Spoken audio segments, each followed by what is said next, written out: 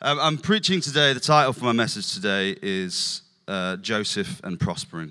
I'm preaching from the book of Joseph, which is actually quite fitting on Mother's Day because it's my mum's favourite story in the Bible, and it also happens to be mine as well.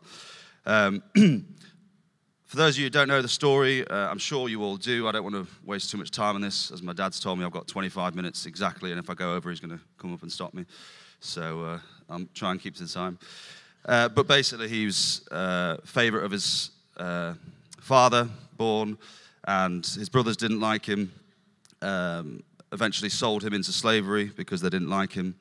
He ends up being really blessed in everything that he does while he's in Egypt.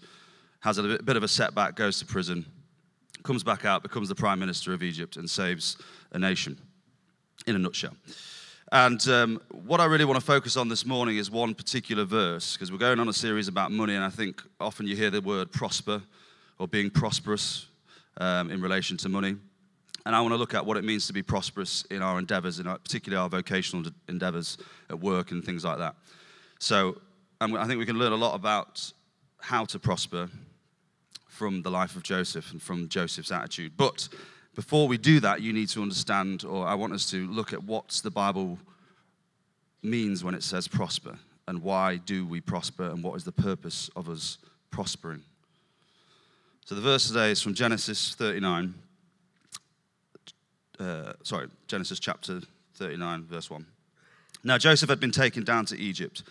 Potiphar, an Egyptian who was one of Pharaoh's officials, the captain of the guard, bought him from the Ishmaelites who had taken him there. They were the Ishmaelites who the brothers had previously sold to him a couple chapters back.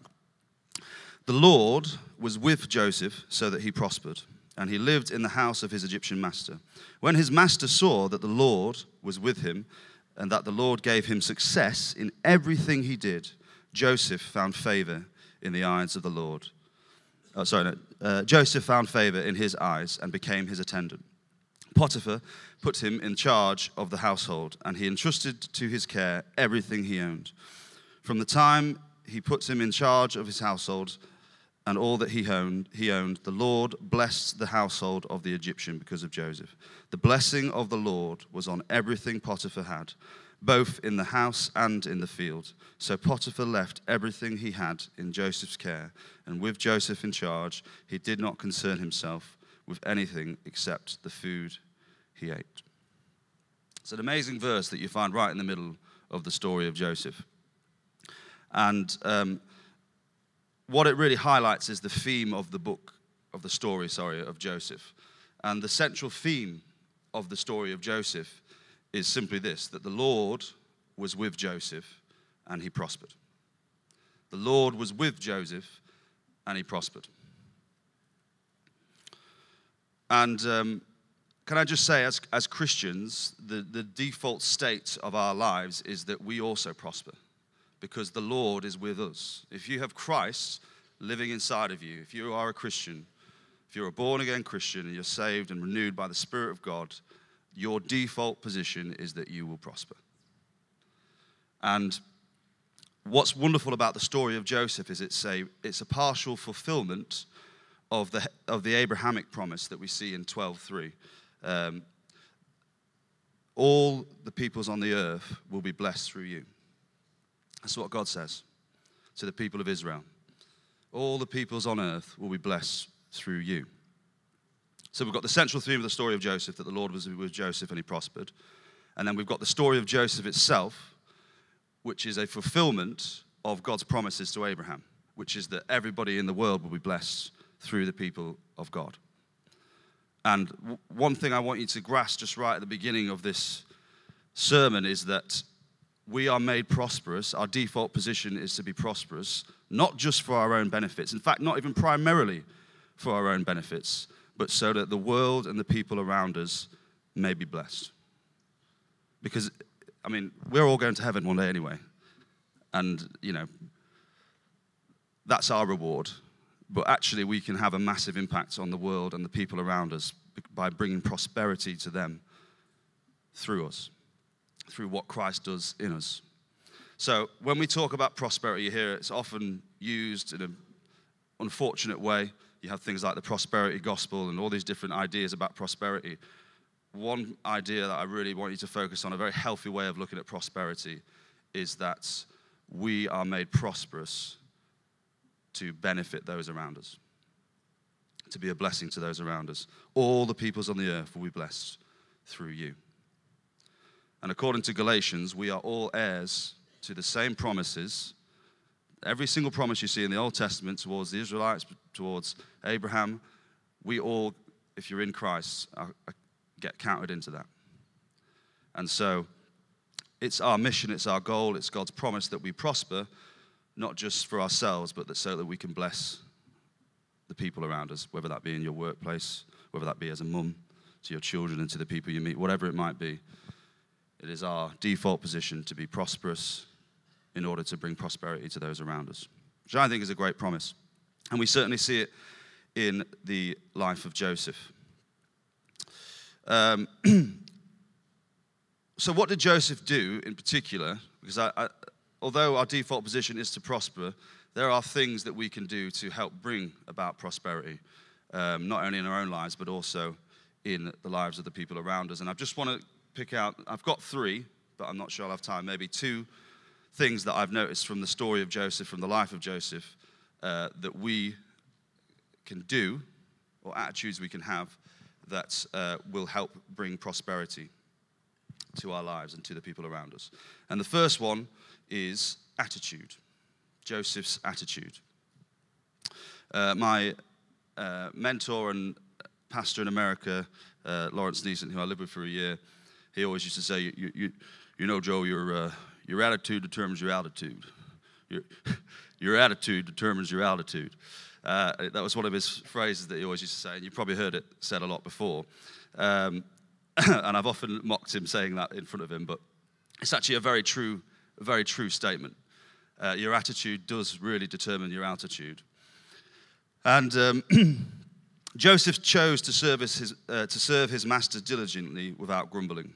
Remarkably, he was able to maintain an attitude of gratitude and positivity when his circumstances came about as the result of a betrayal by those who were charged with his protection. You see it throughout the story of his life that in everything he did, he was diligent and he worked hard and he had a positive attitude.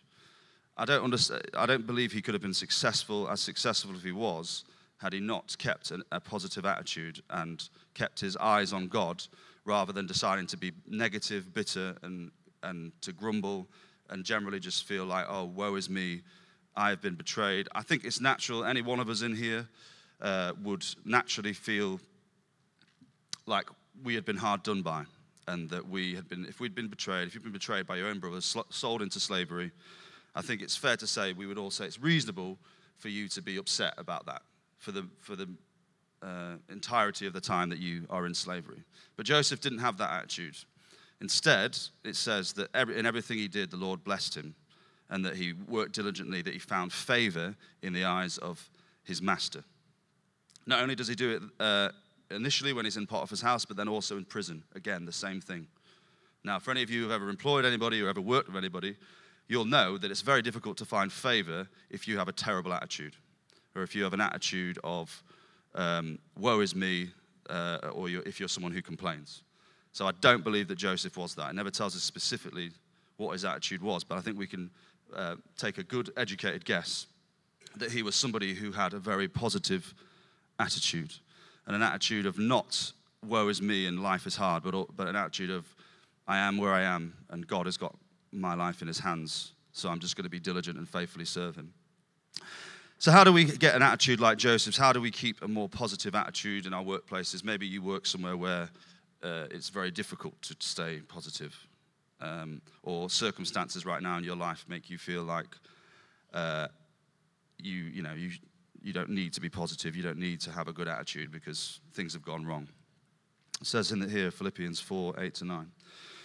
Paul's final exhortation to the church is, finally, brothers and sisters, whatever is true, whatever is noble, whatever is right, whatever is pure, whatever is lovely, whatever is admirable, if anything is excellent or praiseworthy, think about such things. Whatever you have learnt or received or heard from me or seen in me, put into practice, and the God of peace will be with you. I'm not always someone who has a positive attitude, but I desperately try to do so, especially when I go into work every day.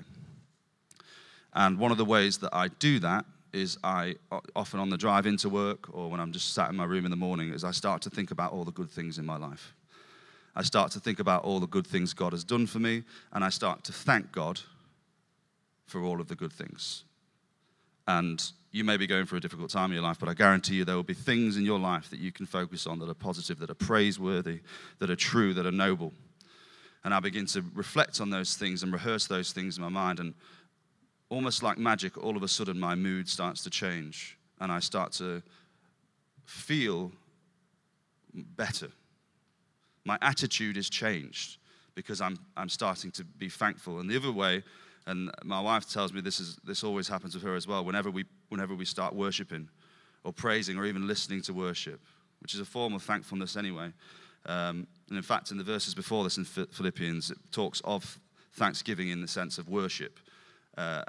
When I do that, when me and my wife do that, it changes our attitude. It does something in your spirit.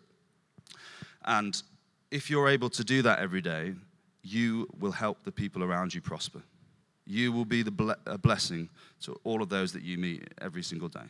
It's very easy to start to think that we don't make a difference, but every single one of us in our everyday life have a chance to change the world and make the world a better place. And it's through little things like that. It's through having a positive attitude.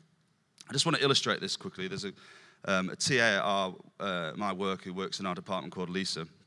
Lisa's great. She's one of these, you know exactly where you stand with her. And she doesn't beat around the bushes, and she's often very blunt, and she's just great. And she said to me one day when I was just sat down, it must have been a couple of weeks ago now, she said, "You know what, Joe? You're one of the only reasons I carry on working here. Every single day when I see you, I'm always guaranteed that you're gonna cheer me up, because you always ask me about how I'm doing. You always seem like you're so positive and you're so happy, and I just feel like there's just something different about you. How is it that you always," said, "I don't know what it is, but you always just lift my spirits."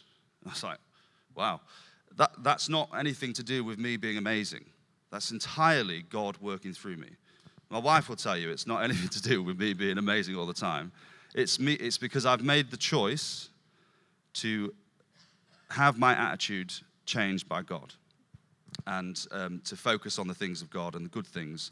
And it's actually impacted the people around me that I work in. And many of you will have similar stories. Maybe you've not been told about them, but when you choose to have an attitude of thankfulness, of gratefulness, of looking to God, you change the environment around you, and you actually make people prosper around you. And that's what Joseph did. I do the same thing with my year 11s when I go into I'm head of year 11 at Caister, and so I've got to go around the forms every morning. Well, I don't have to, but I do, and build relationships with my year 11s. And the thing I always do, I go into every form every morning, and I look around and I say with a very big smile on my face, "How are we all doing on this wonderful day?" And then I start asking students, "What are you grateful for today? Give me something that you're grateful for today." And I'll go around each form and pick on them. They hate it. But I'll ask them, "What are you grateful for today?" And at the beginning of the year, they used to just grumble and, come up with these lame answers like, "Oh, life, and my breakfast," or whatever. I was like, "Great, that's good." And now, but now when I go in, they all know it. They all know what to expect. And I walk in and I go, "How are we all doing this wonderful morning?" And now several of them will go, "We are doing amazing, sir." And they've all, they've caught on, and they do the same. And then they're starting to come up with better answers for why they're grateful. And, there is something about your attitude and about getting a right attitude of positivity and choosing to think and reflect on good things that is infectious to the people around you and ultimately makes their lives better. To have somebody at my work say, "You're one of the reasons I've carried on working here," that's amazing. And it's nothing that I had planned or anything. It's totally God working through us. And we all have the potential and the capacity for that. And Joseph did that as well. So I think one of the keys to Joseph's prosperity and helping those around you prosper is to make sure you get your attitude right. And the way we do that is by thanking God for all the good things. The second key, I think, to Joseph's success in terms of prosperity and prospering, the second thing that made him prosper was his absolute uprightness. Joseph was a man of incredible integrity. Integrity was his mode of operation. Even when he was in the worst situations, he still maintained integrity. Now, this is not me preaching what I practice, because this is an area where I struggle. There's often times when I think, I'll just cut this corner, or I'll do the easy road because it's easier. It's my natural inclination, unfortunately, my personality, to sort of break the rules or cut corners or sort of interpret the rules loosely. So this is as much a preach to myself as anyone. In a world that encourages us to cut corners, interpret rules loosely, and read between the lines, this can seem counterproductive. Sometimes we think telling the odd white lie or cutting the odd corner or doing something the easy way rather than the right way is the most straightforward path to success and to prosperity. Joseph didn't have to tell his dad the truth about his brothers. Nobody ever thought about that? He came back and he gave a bad report because they were misbehaving. He didn't have to do that. He could have made the road easy for himself. He could have told a white lie, saved face, just said, yeah, it was okay, Dad, so that he kept the peace. But no, he had integrity, and he didn't lie. And it's interesting when you look at the story as a whole of Joseph. It's always absolutely clear about how in every situation he was completely upright in what he did. In the long run, if you really want to be prosperous and bring prosperity to those around you, then acting with uprightness as best as you possibly can is key. It's so easy to think taking the shortcut is actually what's going to get you the most success and bring success to those around you. What's interesting about this principle of integrity is that not only does it bless you in the long run overall when you choose to have integrity, both in the workplace and in everything you do, but actually it has an effect on the people around you, and it can actually change the state of a company, of an organization, even a nation, when the leader or when someone within that nation chooses to act with integrity and faithfulness. Let me give you some examples. It says in Deuteronomy 28:1, "And if you faithfully obey the voice of the Lord your God, being careful to do all his commandments that I command you today, the Lord your God will set you high above all the nations of the earth, and all these blessings shall come upon you and overtake you.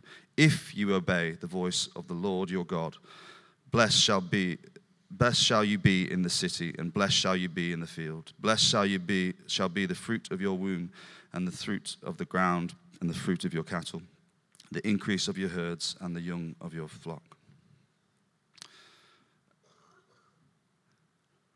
Achan and Ai, when the Israelites were fighting, Achan had not acted with integrity, and he'd kept something back from God, from a previous victory.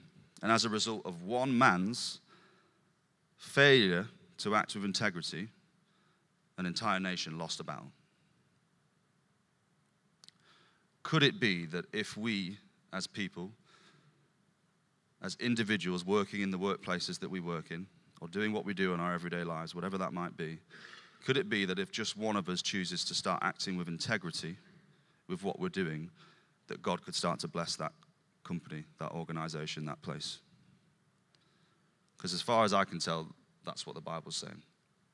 And in the same way, when you don't act with integrity, as Achan did, it can also lead people around you away from prosperity. So if we want to be bringing prosperity to the people and to the places that we interact with, we need to have integrity. Maybe you're self-employed and you feel like you wouldn't bring enough in if you didn't, sort of not always declare the certain taxes that you make. Maybe you're in a job where it's very easy to cut corners, even though if it's maybe ethically a bit dubious, because that's the only way you can get the job done. Can I challenge you this morning to act with integrity and start doing things the right way, not the easy way, and challenge God on how much he might make you prosper and the people around you prosper as a result of you acting with that integrity. Good example, Chick-fil-A is a company in America. They're a fast food company.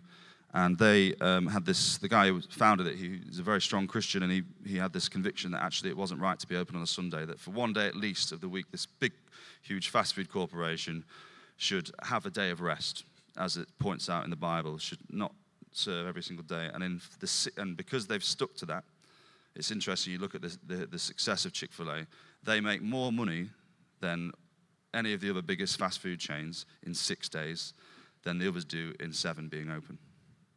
There's something about God helping us prosper when we choose to have integrity and choose to stick to our conviction. Joseph's narrative gives expression to the part of the promise found in Genesis 18:19. And this is what it says, that they may do righteousness and justice so that the Lord may fulfill what he has promised to Abraham. There is something about being righteous, being upright, having integrity. And it says it right there in Genesis, right from the beginning of the promises of God to his people. And it includes us. That when we do righteousness and justice, the Lord will fulfill what he's promised to us. I'm not saying that if you've made mistakes before, or that if you sometimes slip up or make a mistake, that's it, and then the promises of God are gone over your life, or that God's not going to make you prosper. That's not what it's saying. What it's saying is when you do choose to have integrity, when you do act with absolute uprightness, even in the face of temptation, which Joseph faced a lot of, when you choose to act with uprightness, with righteousness, there is something about that that helps fulfill and usher in the promises of God over your life. So maybe you've had promises over your life. Act with integrity. Act with integrity and see what God does. So how do we have more integrity? How do we act more upright? How can we do that? It seems like an impossible task. One interesting thing I found out about the story of Joseph is that in the book of Genesis, Joseph is the only person, the only character in the entire book of Genesis who is described as being one who was filled with the Spirit. You don't find it about anybody else in the entire book. There's a lot of people in the book of Genesis. He's the only one who's described as being filled with the Spirit. And part of that in the Old Testament, when you read it, that means someone who is upright, but also I think it's about having, I think the application for us today would be that we are people who are regularly filled with the Spirit. If you look at the fruits of the Spirit, love, joy, peace, patience, kindness, goodness, gentleness, faithfulness, and self-control. When you've got those things going for you, it's a lot easier to act with uprightness. And so one of the ways that we can be more or acted with more integrity is to make sure that we are regularly being filled with the Spirit of God, which means spending time with him, means praying, asking him to fill us up every single day. Again, another thing that I struggle with often. But I know that when I do spend time with God, it's so much easier for me to act right. It's so much easier to have integrity when I've spent time with God. And if we do that, we become more of a blessing to the people around us. I'm not going to go on to the last one because we've got 5 seconds left. The last one I was just going to say was to understand that setbacks happen and it's not always our fault. And maybe you are in a terrible work environment like that. My sister had a horrible time at that. Joseph was in prison for some have estimated 30 years. So maybe you're having a terrible time at work at the moment. Maybe your health is poor. Maybe there's been a breakdown in relationships and you don't know what to do. Maybe your marriage is struggling. Maybe you are being accused of something that you've not done. Whatever it might be, there are setbacks. The Bible never promises us that we won't go through struggles. In fact, it almost assures us that we will. But what are you going to do in the face of these struggles? Are you going to have an attitude that Joseph had, to be faithful, to have integrity, and to still have a good attitude? Or are you going to grumble and moan and blame God and everyone else for the things that have gone wrong? Because ultimately, God's promises are true and faithful in the long run, even if it doesn't seem like it in the moment. Okay. If the worship team could come back up, please. Just to summarize what I've just said to you, God, our default position as Christians is to be prosperous.